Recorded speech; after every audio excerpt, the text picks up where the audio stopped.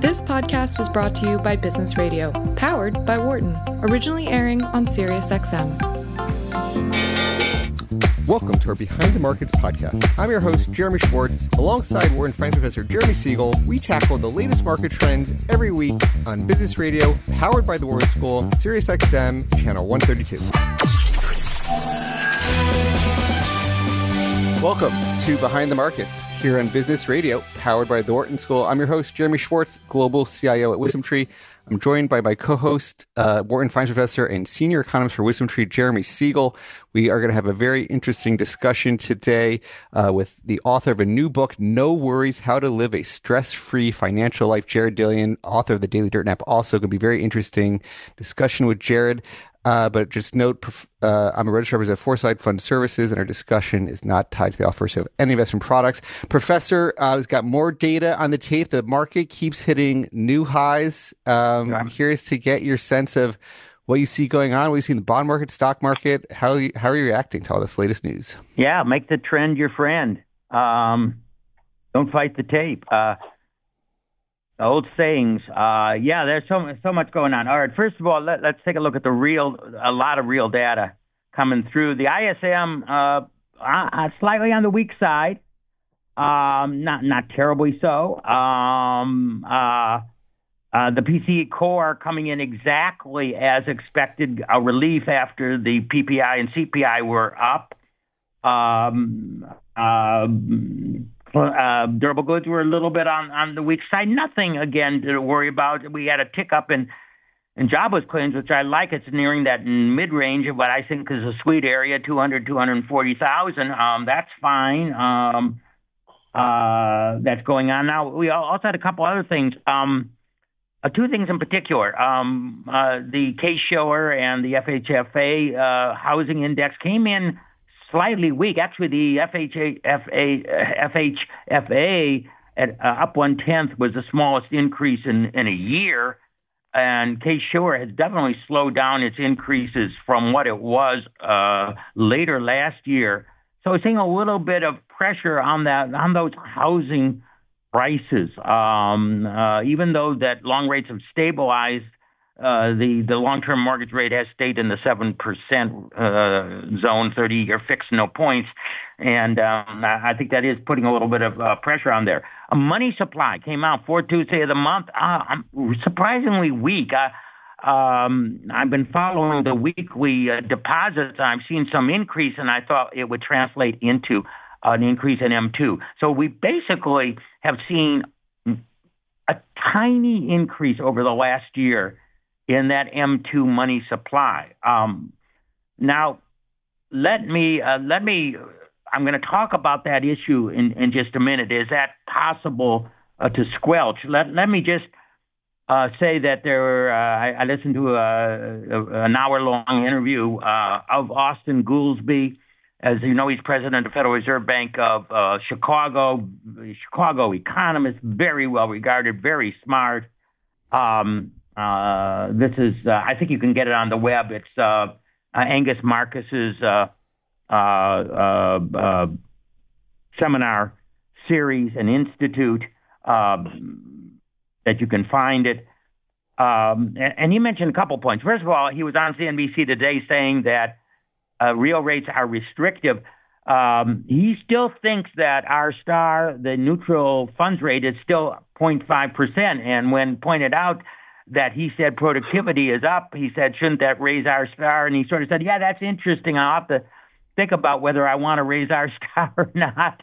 We've talked about our star going to 1.5%, which of course gives the neutral Fed funds rate at 3.5%. Now that's still 200 basis points under what it is today, but not quite, the 300 basis points fall that was necessary on that. It would be interesting to see March 20th when the new dot plot comes, what the long-term Fed funds rate is and whether other people think it might have increased. But in saying that, he says we have a restrictive economy, and if inflation comes in better, and he actually also thought, just like we reported last week, that January number was probably one-off and that the February CPI would be better. He also interesting, admitted that the shelter component of CPI was faulty. He didn't say the word faulty, but lagged dramatically. And he thinks that, he said that 3/4 of the stickiness of still inflation in the shelter area is due to he called it measurement error. I call it faulty measurement of the BLS. He just didn't want to go that far. I think it's 95% instead of 75%. But he did acknowledge, and he showed a graph of apartment list rentals. I've got an update, and again, it shows zero increase over a year, and it's basically a seasonally adjusted zero increase over the last 2 years in spot housing. What was sort of interesting, what he did talk about, and this is a long-term trend, is the increased amount of financing comes from non-banks. Now, this has been discussed a lot by others. The question is whether it is maybe depressing the money supply, in the sense that lending through the banks creates deposits in the money supply. Lending through non-bank institutions may not be in the M2 money supply unless they issue CDs or commercial paper, and then it is then bought by money market mutual funds that is in the M2 money supply. Now, there used to be, the Fed used to have a broader measure of money called M3, that included all the short-term financings like commercial paper, et cetera. That was discontinued, I think, around 10 years ago. But it might be that even though the money supply has not grown in the traditional M2 sense over the last 12 months, that the increase in non-bank financing has been able to fill the gap of finding financing for that. In fact, as Austin mentioned, most car loans now are not financed through banks, they're through non-bank sources. So that's something to explore, and might help explain why we still have it. By the way, one should know, in traditional monetary theory, we could have a rising GDP even with a flat money supply if the velocity of money increases, and the velocity of money is tied to interest rates. So the rise in interest rates over the last year has increased the velocity of money. You can transact more and more GDP with the same amount of money. Looking at that's another explanation why the economy can still be strong despite the flat money supply. Nonetheless, he called for the fact that unless inflation flares again, we should be decreasing the money supply. No date, of course, was put on it. He also stressed something that we talked about. The one of the major reasons why we're able to reduce inflation without causing unemployment was the stability of inflationary expectations. He provided a graph of that. And, I mentioned also that the fact that inflationary expectation did not increase like they did in the 80s dramatically means you don't have to bang the economy on the head that many times to get people to say, hey, maybe inflation is over.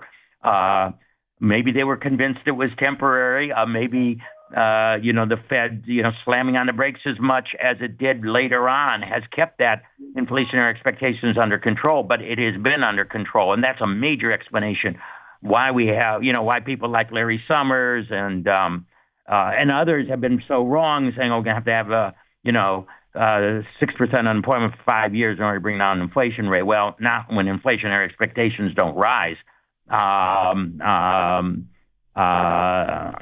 that. I'm still, in terms of what's happening in the economy, a little bit of slowing on this current data, not much. GDP, I think Atlanta Fed has it at 3%. Every JP Morgan, Goldman Sachs have it in the low twos. I believe low twos. That's still healthy. Profits are, basically still coming in. In fact, your profits are holding very, very steady, if not rising. Looking at the next 12 months, I think again the trend is up. I do want to mention one thing. And I know time is waning, but I was able to meet with Burton Malkiel, author of Random Walk Down Wall Street yesterday. He's in his low 90s, and He agreed with me on almost everything on the stock market, but he's a little bit more worried that we're in 96, 97, a beginning of what could be a bubble, AI bubble, like what we experienced, the tech bubble. I say it's possible, but at this point, not conclusive. We got, on the money supply issue real quick, you see a little bit more troubles at New York Community Bank. It's, we've got they delayed their accounting report. It's down 25% today. Do you think we're going to get more of these issues at the banks? Is this something that is all one of the pieces that hurts? Yeah, and we are. And that hurts lending through banks. I say there's no problem with the big banks or even the medium-sized banks. We're going to have a lot of consolidation. I do not regard this as a systemic threat at all. And Wall Street is basically ignoring it, although the press is making a big deal about it. Yes, there's going to be small banks that have not marked their real estate properly, are negative. They will be merged into other small and medium-sized banks to get viability. But it accentuates that trend about, if you don't get a loan through the bank, you don't create money. You'll create money if a non-bank, floats commercial paper, short-term notes that is bought by money funds. But maybe we need to revive M3 as a broader measure of liquidity to see exactly how much squeeze is taking place in this space. Well, Professor, always great to get your comments to kick us off. Be interesting, and I think we'll stick with your conclusion. The trend is your friend for now. So we appreciate you. Okay, thank you, Jeremy. See you next week. All right, I'm going to turn our conversation. We have the guest for the hour, Jared Dillian, friend of the show. We've known Jared. Jared, I probably have known you almost a decade. I think you're one of our first people at our studio at Wharton. But brand new book, No Worries: How to Live a Stress-Free Financial Life. Welcome back to Behind the Markets. Hey, thank you for having me. It's great. It's great to be back. And yeah, I was at the studio in like 15 or 16 or something like that. It's quite a while ago. I was wearing a brown suit. I remember that much. Pre-podcasting days. It was before they even allowed us to do a podcast, but live in the radio. I've been following your newsletter also. We're going to get into your views on the markets, I think, later, but I want to give your book adequate time before we get into your updated views on what's just happening. But as somebody who watches the markets so closely and writes on it on a daily basis, how did you come to wanting to write this book on really a lot of basic financial hygiene for people, how to live a stress-free financial life? Well, back in 2018, I started reading some of the personal finance classics like A Millionaire Next Door and Dave Ramsey's Total Money Makeover or Rich Dad, Poor Dad. I read all these books. And I was like, man, the quality of advice that people are getting out there is really, really bad. And typically, what is sold and packaged to ordinary people is extreme solutions. And you hear about extreme solutions all the time. Cut up all your credit cards and just use cash. Or never buy coffee. Or buy up a bunch of rental houses and rent them out. Like leverage your... So everything I was reading was like a very extreme solution. And what this book is really about balance. And it's really about a middle-of-the-road solution. And how usually there's a middle ground between being cheap and spending a lot of money. And there's a middle ground between, the types of risks that you take with your investments. There's a middle ground with, your use of debt. I don't like debt, but debt is, you cannot live a life without debt. Some debt is necessary. So really this book is the middle of the road solution. Yeah, I loved I listened to it on Audible, so people can get it on Audible and listen if you're more of an audio learner than just a reader, and got through it pretty quickly this week. But I think you talk a lot about there's sort of four areas of the sort of big stress, the debt issues. But I think to start, you make a big comment on people don't focus enough on the revenue side of how they earn money. What are some of your basic suggestions? If sort of talk through your views on why people don't focus enough on revenue, what they should be doing to do that. Yeah, you don't hear a lot about that in the personal finance universe. Usually what you hear is this scarcity mentality type of stuff where your income is a pie, and in order to save, you have to slice this pie into smaller and smaller pieces. And what I'm saying is you can just go make more pie. You can make more money, which like never occurs to people. People don't think that this is a possibility. And there's a lot of really simple things that you can do to make more money. On one end of the scale is you just get a raise. And I talk about ways to get a raise, or you could change jobs. You could change careers. You could go back to school to learn a different career. You could do the passive income thing. You could rent out houses. You could start a business. I mean, that's the number one way that most people make money. And it doesn't have to be a business like Tesla. It could be selling stuff on Etsy or something like that. You could pick up an extra $20,000. So the reason I focus on the revenue side is because people are obsessed with expenses, and there's only so much progress you can make with expenses. If you're living on $60,000 a year, you might be able to squeeze out another $2,000 or $3,000 in expenses. But if you go out and do some work and do some hustling, you could easily get another $20,000 or $30,000, which is going to have a much bigger impact. And I will add, cutting expenses sucks. Like, it is not fun, but going out and making more money is huge amounts of fun. It's much more enjoyable, and people never talk about this. Well, you went from sort of finance and we talked about bank failures earlier and the banking system. You went from Lehman to starting your own business.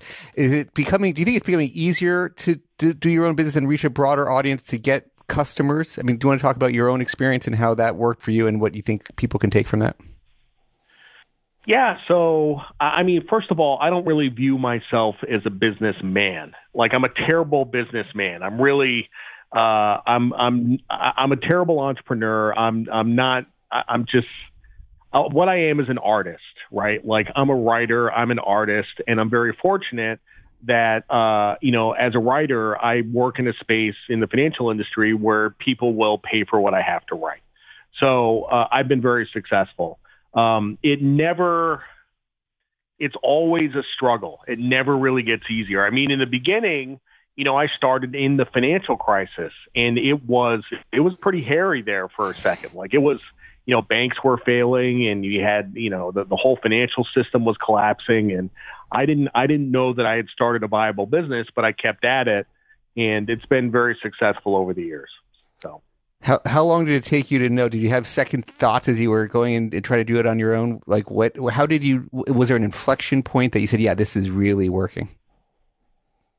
Yeah, I mean, so I started writing in October of 2008, and I started accepting payments on January 1st. And when I started getting checks, and by the way, this is, I was actually taking orders over fax, right? Like, this is really before PayPal and online forms and stuff like that. So people were paying me with checks. But when the checks started coming in, I was like, wow, this is magic. Like, this is awesome. Like, I can do this. And in the first year of my business, I made $235,000, which was a huge home run. So, and it's just gotten better from there. Yeah, that's great. Now, you talk about a mentality. It's something I related to very much of being, you called it a high roller versus a CF. Maybe we'll go the abbreviation, but being cheap versus being a high roller. Talk through your own approach in terms of how you saw the light of where, sort of mentality. I was always very frugal and not wanting to spend money. But when did you make the transition? How and the advice that you give to people on this? Well, first of all, let me say that the personal finance industry kind of has this mythological person, this high roller person that has a $100,000 truck and a 580 credit score, and their car payment is bigger than their house payment. And, these are the people that are responsible for the downfall of America. They're these debt slaves and stuff like that. What I found is those people do exist, but they're actually less common than you think. And what's more common, like, we have really, because of the efforts of the personal finance industry over the year, we have created a nation of CFs. There's a lot of very cheap people who leave lousy tips, people who will stand in the grocery store and spend, 5 minutes trying to figure out what type of peanut butter to get. Like, it's just stuff that does not matter. So, I used to be a CF, and I talk about in the book, I was in San Francisco in 2012, and I went into the Prada store, and at the time, I didn't even know what Prada was, and I bought a pair of boots that were $1,000. And that was the moment that I transitioned away from being a CF into somebody, who has a more normal relationship with money. Like, I think it's a moral imperative that we live at our means, not above our means. We shouldn't live above our means, but we should also not live below our means. We should live at our means, which means if you're making good money, you should be spending it.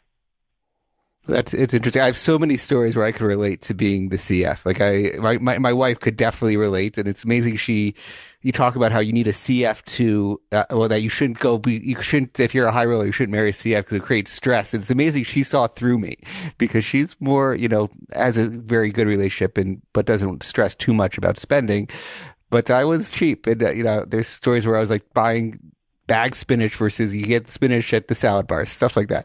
But that was in college, a good college story. But the when in terms of the having a normal relationship with money, when you talk about that, like what are some of your main suggestions for getting that mentality? It's the hardest thing in the world to do, right? Because it's easy to be one extreme or another. It's easy to spend a lot of money. It's easy to spend no money. But what is the right amount of money to spend? How do you know when you're spending the right amount of money? And the answer is when you don't experience any emotions about it, right? Like when you can go to a store and buy a jacket and spend a decent amount of money and not be feeling guilt or shame or I shouldn't have done that, right? When you can spend money and you don't feel those emotions, like that is when you are living at your means, and that's when you have that balance. And I talk about this balance a lot in the book. I mean, the last chapter is all about achieving that balance. It's very hard to do. Like I said, like extreme solutions are easy to sell and they're easy to understand. What I'm selling is something that's hard, like achieving balance. Like how do you know when you're at balance? So, yeah. So there's 4 big places where you talk about debt and when people need to be very thoughtful about their first decisions. And maybe we could talk through a few of those to just sort of say where some of the main suggestions you have maybe we'll start with a house, given housing is one of the hot topics of the day. Where do you think we are in the housing cycle? Some of the suggestions you give for people when they're looking to buy a house. What are some of the big views that you have as one of the biggest purchases people will ever make? Well, first of all, we have a cult of homeownership in this country. People really believe that they're not an adult until they own a house. And 90% of the time, owning a house is more expensive than renting. Okay, 90% of the time. And that's the case right now. Like for sure right now, owning a house is more expensive. There are some benefits. Housing generally goes up over time. And if you want my macro view on housing, I actually think, if you think housing is expensive right now, you should see what it's going to be in 5 or 10 years. I think it's going to continue to go up a lot. And I think you do have to have exposure to real estate as an asset class, no matter how you get that exposure. Mostly because of immigration. Like we've had a ton of immigration and we're going to have a trickle up effect in housing prices. And I think we could be like Canada in 10 years. I think we could have just exceptionally high housing prices. But having said that, the decision of what house to buy is the most important financial decision you will ever make. And most people don't really have an appreciation of the risk and the leverage involved. Right. And that's where people get into trouble. But even if you can handle the leverage, if you get a house that's 500 square feet too big and it costs $100,000 or $200,000 more, you're going to be spending $200,000 more in interest over the life of the loan. That money crowds out your ability to save for retirement or even just spend money on fun things. So if you have 45% of your income going out the door on housing costs, it really restricts your ability to save for retirement. And that's why I say in the book that you should try to have housing costs be no more than 25% of your income.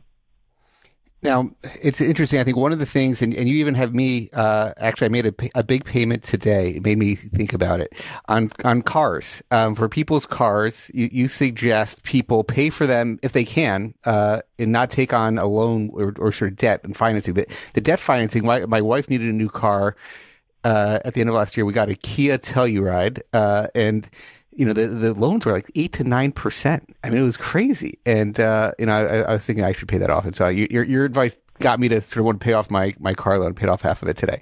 But tell us about your views on this, on where people, where they go wrong on these cars. Well, unfortunately, we all have to buy cars. We just do. And a car is a terrible investment. It's the worst thing you can spend money on, and you just try to minimize the damage. 90% of cars in the U.S. are financed. Only 10% are paid for with cash. And that number is actually getting smaller as cars get more expensive. The average price of a new car right now is $46,000.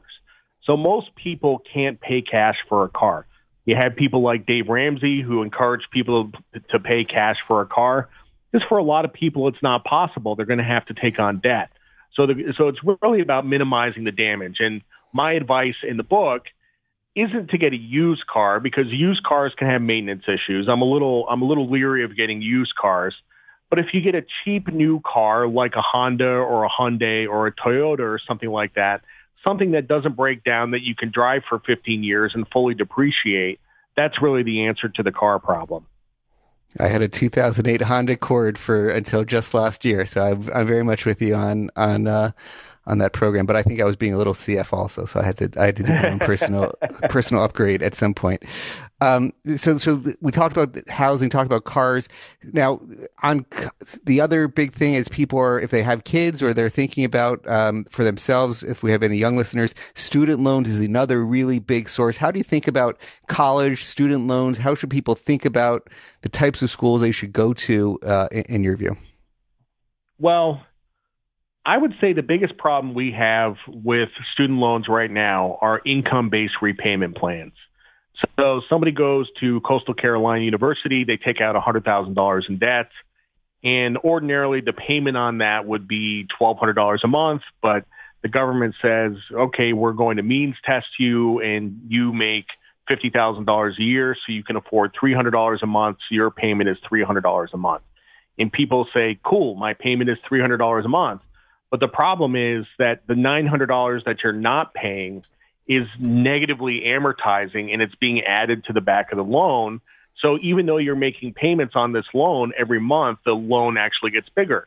And you see people complain about this on Twitter all the time. You see some bonehead that tweets, I've been making payments on my student loans for 15 years, and they've gone from $70,000 to $100,000. And then they want to vote for Bernie Sanders, right? Because, the student debt should be, free. So really the solution in the book, what I talk about, there's a couple of tiers. So if you get into a top tier school, and Penn for sure is one of them, especially Wharton, if you get into Penn, it doesn't really matter what you're paying. That degree is going to pay for itself over time. The unemployment rate for people graduating from Penn is 0. You're going to have a job. It's going to be a good job. And the connections that you're going to make while you're there are really going to pay for that degree. If you go to a second tier school, you can only take out $40,000 in debt. And the reason I came up with the $40,000 number is because you can pay it off in 5 years. You can pay $8,000 a year. You just don't have the earnings power to support a higher level of debt. And if you go to a third tier school, like a not very good school, then you can't have any debt at all. And that's the solution. You have to pay as you go. That's a big suggestion. And so it's very interesting. And I personally can attest. I mean, the people I went to school with 20 years ago, all doing very well. My personal life story changed. You talk about how important one meeting can change a life. I live that story of one meeting with the professor has changed my life in a big way. But it's interesting on we had the former dean of Wharton, who was Patrick Harker, on our very first podcast. If you go back to the very first podcast we ever did on Behind the Markets, the former dean of Wharton, he was at the Philly Fed president, still the Philly Fed president, came on, and we were talking about too many people go to college, actually, and that there are not enough people going to trade schools, that they should actually, that there's sort of these degrees that end up not being able to be paid off. Is that your view too on this, that they're just people are too many people think that they have to do this traditional college experience and taking on too much debt that they can't grow out of? We have an oversupply of people with degrees, and we have an undersupply of people without them. And that's reflected in the economics. 2017, I was in Wisconsin, and I was at a beer distributor. And I was talking to the owner of the beer distributor, and he said, look, we hire college graduates and pay them $55,000 a year to do sales. And we hire high school dropouts to drive trucks and pay them $110,000 a year. That's the free market at work. You just have an oversupply of people with degrees and an undersupply of people without them. We have too many people going to college. That's the problem. I don't know what the number is right now. I want to say that 60 or 70% of high school graduates go on to college. That number should probably be closer to 50%, and that would probably fix a lot of these problems. Yeah, it'll be. There's a lot of different programs that some of these. The Philly Fed has actually done some studies on apprenticeships and other things that try to get people to find out how they can get these types of other experiences. It's sort of quite interesting, your views on, and giving people a number, that 40,000 is the right number for a second tier school. And I think that's probably a lot more than people have, a lot more than that. It's sort of interesting question when you talk about Bernie and paying off the student loans. You hear a lot of this mentality of, well, maybe the government's going to pay off the loans. What did you think about all those programs? If you have the student loans, would you be paying them off knowing that there's potential that they're going to wipe out all this debt? No, of course not. I mean, you would I know a guy here in town who has been carrying around student loans for 15 plus years because he always had some expectation that they would be forgiven at some point. And it hasn't happened yet, but what you've seen Biden do is make use of some programs like the PSLF, the Public Service Loan Forgiveness Program, and, just basically wipe out $100 billion worth of these loans. That's within his power to do that. That program was in place prior to the Supreme Court decision. So, yeah, I mean, if you thought there was any chance of your loan being forgiven, there's really no incentive to pay it off at all. So, yeah, it's sort of really interesting dynamics, and watching that all take place will be interesting to see if more free giveaways to try to pay off these student loans. I'm going to start focusing a little bit more on some of your suggestions for saving and investing, and something you call the awesome portfolio. We'll talk through what your suggestions are for how people invest their money. But how did you come up with the awesome portfolio? Give us some background on how you started thinking about this. Yeah, you know all about the awesome portfolio. I've been talking about this for years. Yeah. So this was 5 or 6 years ago. I was tinkering. I was back testing some stuff.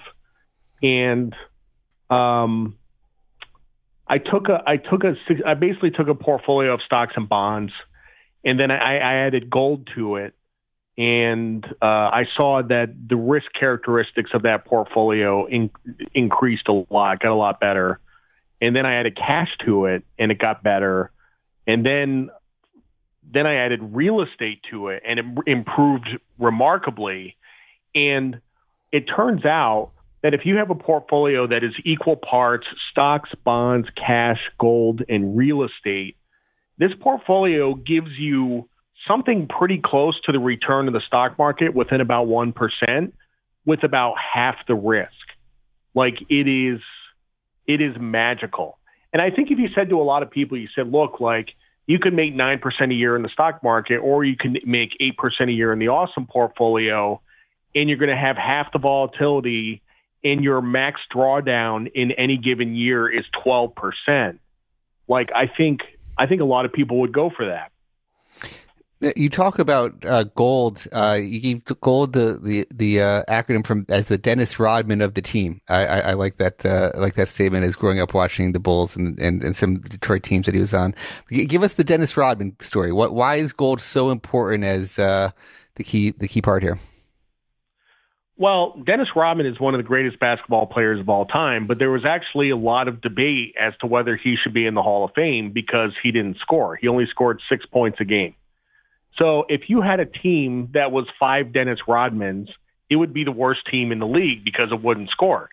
But if you take Dennis Rodman and added it to a team of 4 guys that can shoot and score, then that team becomes amazing. And that's really what gold is like in a portfolio.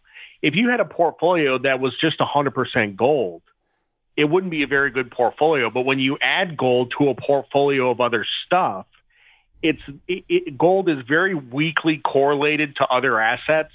And to the extent that it is correlated, those correlations are not stable. So over time, it has a dampening effect on volatility, and it improves the risk characteristics of the portfolio. Now, what do you think is going on this year? I mean, people were saying, its relation to inflation has been, it's sort of this long-term store of value is one of the things people say, and they're looking at other commodities for some of this inflationary risk. But how do you think about the drivers of that today with all what you see around the world? What's your view on gold today? Just is gold specifically or all commodities? Yeah, well, gold in particular, but you can say relative to other commodities too.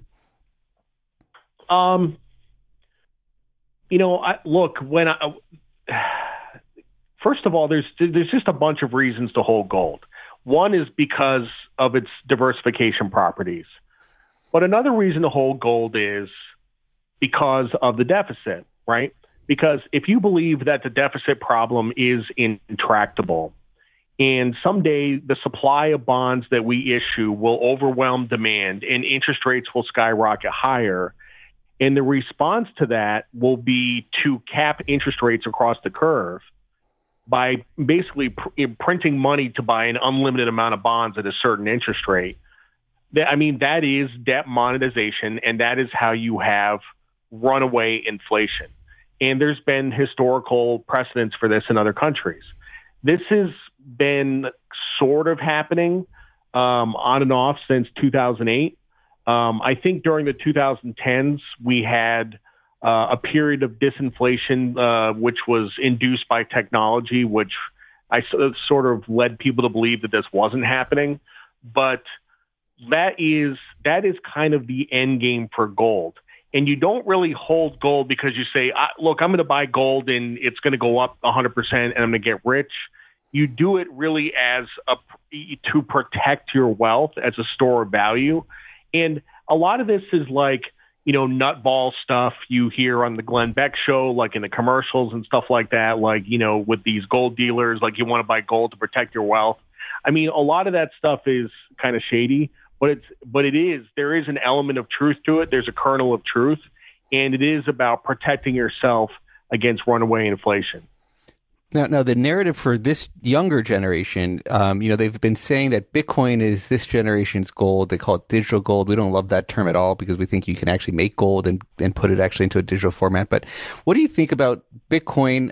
Is it taking away some of the demand for gold that from otherwise buyers, given some of the narrative overlaps of a fixed supply of Bitcoin, like you have, not that much gold that's hard to get out of the ground all the time? Yeah, I think it is actually. I think it is taking away from some of the demand. Like what you've been seeing is a lot of outflows out of the gold ETFs and the gold miner ETFs, and a lot of inflows into the spot Bitcoin ETFs. I mean, the spot Bitcoin ETFs are taking in on average about $500 million a day. That is like, look, when the gold ETF, when GLD was launched back in 2005, like those were the types of inflows it was getting. It was one of the biggest ETF launches of all time, and now those flows are going towards Bitcoin. So would you ever think about updating the Austin portfolio? Is Bitcoin ever get a roll? Well, I mean, I've actually been asked that before, and I think it would be I think it would be acceptable to carve out a small piece of the gold allocation and give it to Bitcoin. So instead of having 20% gold, you would have 18% gold and 2% Bitcoin. But one of the reasons you don't do that is because this is about living a stress-free financial life, and you want to have a portfolio that doesn't give you a heart attack, right? So you don't really want to add something with a historical volatility of 120 to this safe, boring portfolio that'll let you sleep at night, and for sure, what's going to happen is if you add Bitcoin to the awesome portfolio, what are you going to be staring at all the time? Bitcoin, you're just going to be watching it constantly. So. Yeah, it's an interesting, a very interesting dynamic. So let's talk a little bit about some of your current views on things going on in the market. I mean, we keep seeing it's all AI all the time, and there's been a number of these big stocks that are there. Well, what's your sense when people talk about? You've got the bulls like Dan Ives who say we're 1994, 1995, the beginning. You've got these others saying we're sort of later stage, we're classic bubble times. What's your view of where we are in this cycle? I don't know. I really don't. If I knew the answer to that question, I would have a trade on. I mean, I'm kind of focused on different stuff. I'm focused on what I think is the top in private equity. I'm focused on a renaissance in Argentina, an economic renaissance. I'm focused on, Google, but I can't answer this question. Yeah. It's too hard. It's too hard. I don't know. Sometimes you have to put things in the too hard pile. I agree. But so let's talk about a few of those. I mean, the Google story is interesting because it's very topical. They released their AI bot and it's got all these very interesting responses, I guess is what things you could call it. And so give us your take on what's happening at Google and the trades that you're thinking about there.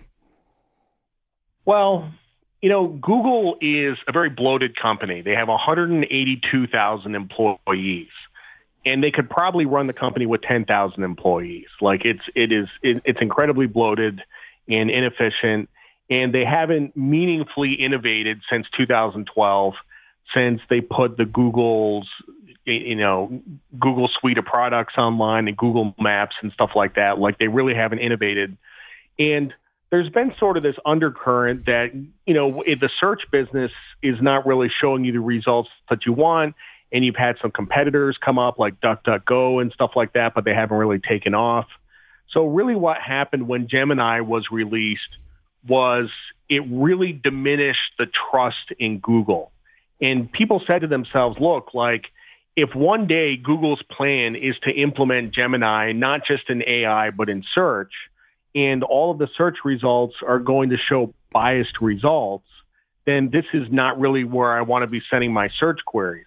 So Google's market share in search is over 90%, but I can totally see a scenario in 3 years when a lot of that market share goes to ChatGPT, and Google really has to sort of think about, we have 180,000 employees and we're losing market share in search. And, I think the Gemini release is the beginning of the end of the company and its dominance. That's a big statement, but it also has potential if it has the type of bloat that you're talking about. I've been thinking it's going to be the next Meta in terms of, hey, last year was the year of efficiency. They were down 20% headcount, but their revenue was up 20% because they figured out how to use AI. Could the year of efficiency be in the cards? That be one of the things that got Google back in the right direction? Did you say efficiency? A year of efficiency, getting rid of all these people and letting things run, and maybe they do better with actually less people.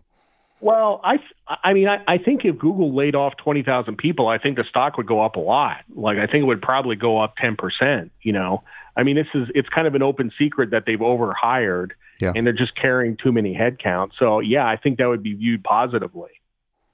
Yeah, we'll see if they that comes to be. I think I think they're going to be the next one to try to do the Mark Zuckerberg playbook, but we shall see.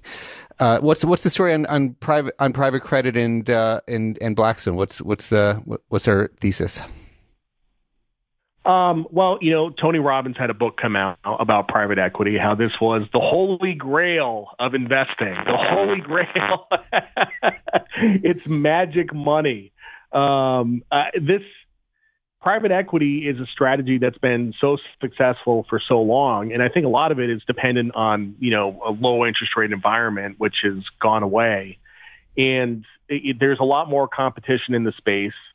And, when I talk to young people in their 20s, they all want to work at private equity. And I remember when I was in the financial world in the 2000s, when I was at Lehman Brothers, everybody wanted to work at a hedge fund. And there were 6,000 different hedge funds of all shapes and sizes. And there was this huge hedge fund boom. And then the landscape changed and that went away. So I think I hesitate to say to use the word fad, but I think it's the latest fad in investing, and I think the Tony Robbins book kind of bears that out. Tony Robbins is a much more accomplished person than I am, and I shouldn't criticize him, but he's not a financial expert, and he's kind of a tourist. And so when somebody like this, like a tourist, comes in and says that this is the holy grail of investing, it's probably the time at which you want to get out. It goes into a little bit of I was going to ask you to talk a little bit about your sentiment-driven approach to looking at markets, and this is sort of one of the things I think you do incredibly well in the Daily Dirt Nap newsletter. Maybe sort of talk through how you came to view this sort of sentiment-based approach and what goes into it. Yeah, I don't know what it's something that I've always done, even back to my time at Lehman when I was trading ETFs. I was really focused on sentiment. I literally cannot use Microsoft Excel. I have spent 23 years in the financial world and I cannot use Microsoft Excel. I use it for my cat's weight spreadsheet, that's about when it comes to the quantitative stuff, I'm a dummy. I'm really more of a right brain person. And I think about emotions and I think about feelings. And, what I've found is that, fundamental analysis, a lot of times it doesn't work. Sometimes it does, sometimes it doesn't. Technical analysis, sometimes it works, sometimes it doesn't. But the one repeatable strategy that works over time is sentiment. When people get bullish, excessively bullish on something, and journalists start writing articles about it, that's usually about the time that it peaks. And vice versa. When people get excessively bearish about something and journalists start writing articles about it, that's usually the time that it bottoms. And that's really the basis of the whole newsletter. That's what I do on a daily basis. And, I just think about sentiment. On that point, you had this one of our friends, Brent Donnelly, does this Economist magazine cover Capital type thing and a similar thing. And yesterday sent around this Economist article. Did you take anything from that article where it looked like it was going to be a bearish sign, but then the article, because they had this picture of a cow with a bull with bubbles going up, and it looked like, this is the bull market's going to keep going, and then the actual article was bearish. How are you reading this sort of read on sentiment today? Yeah, that's a tough one. I mean, I saw Brent's piece. I read it. I checked it out. By the way, Brent, his work on this is 5-star. I remember I think it was when he was at Citigroup, but he actually did a model portfolio based on Economist covers and outperformed the market. And then he sent it to the Economist, and they actually did a piece on it. They're like, yeah, I guess we are a bunch of dummies. We're totally contraindicators. So that works. I still think the cover is a sentiment indicator. I think it is. A bull with a bunch of balloons on it going up. I think it's still a sentiment indicator. So I don't know. And so is the conclusion to be short then? You first. It's as the professor said, the trend is your friend. You got to ride it until it cracks. in terms of some, I maybe 30 seconds. The other third thing you said you were focused on. I'm also been. We did a show on Argentina and Malay with the CIO of the Compass Group down there. He came in. He got to a balanced budget in the first month. You think he's on track? You think Argentina can make a comeback under Malay? Absolutely. I have high conviction in it. Here's an interesting statistic for you. Argentina's stock market is 9% of its GDP. The U.S. stock market is 170% of its GDP. The average country, the market is about 100% of GDP. So if Argentina goes to the long-term average, that's a 10x return. And I don't, maybe it doesn't go to 100%, maybe it goes to 50% of GDP. That's a 5x return. Like, Malay has moved so fast and has been so effective, and he continues to have popular support. Like, I still think it's a screaming buy. Yeah, and now maybe more companies come public because now they can, because now you've got a capitalistic society. Very interesting mentality down there. I'm watching it very close. I got to go make a trip down there and see what's happening on the ground. But I agree with your thesis. Also really like what's going on. So in the final closing thoughts. Maybe if people want to stay in touch with, we gave a great preview of No Worries, How to Live a Stress-Free Financial Life, and a little bit what they can find on your newsletter. But where else can people stay in touch with what you're doing on a daily basis? How can they reach out and follow your work? You can follow me on Twitter at Daily Dirt Nap, although I've been a little quiet lately on Twitter. My personal finance website is jareddillianmoney.com.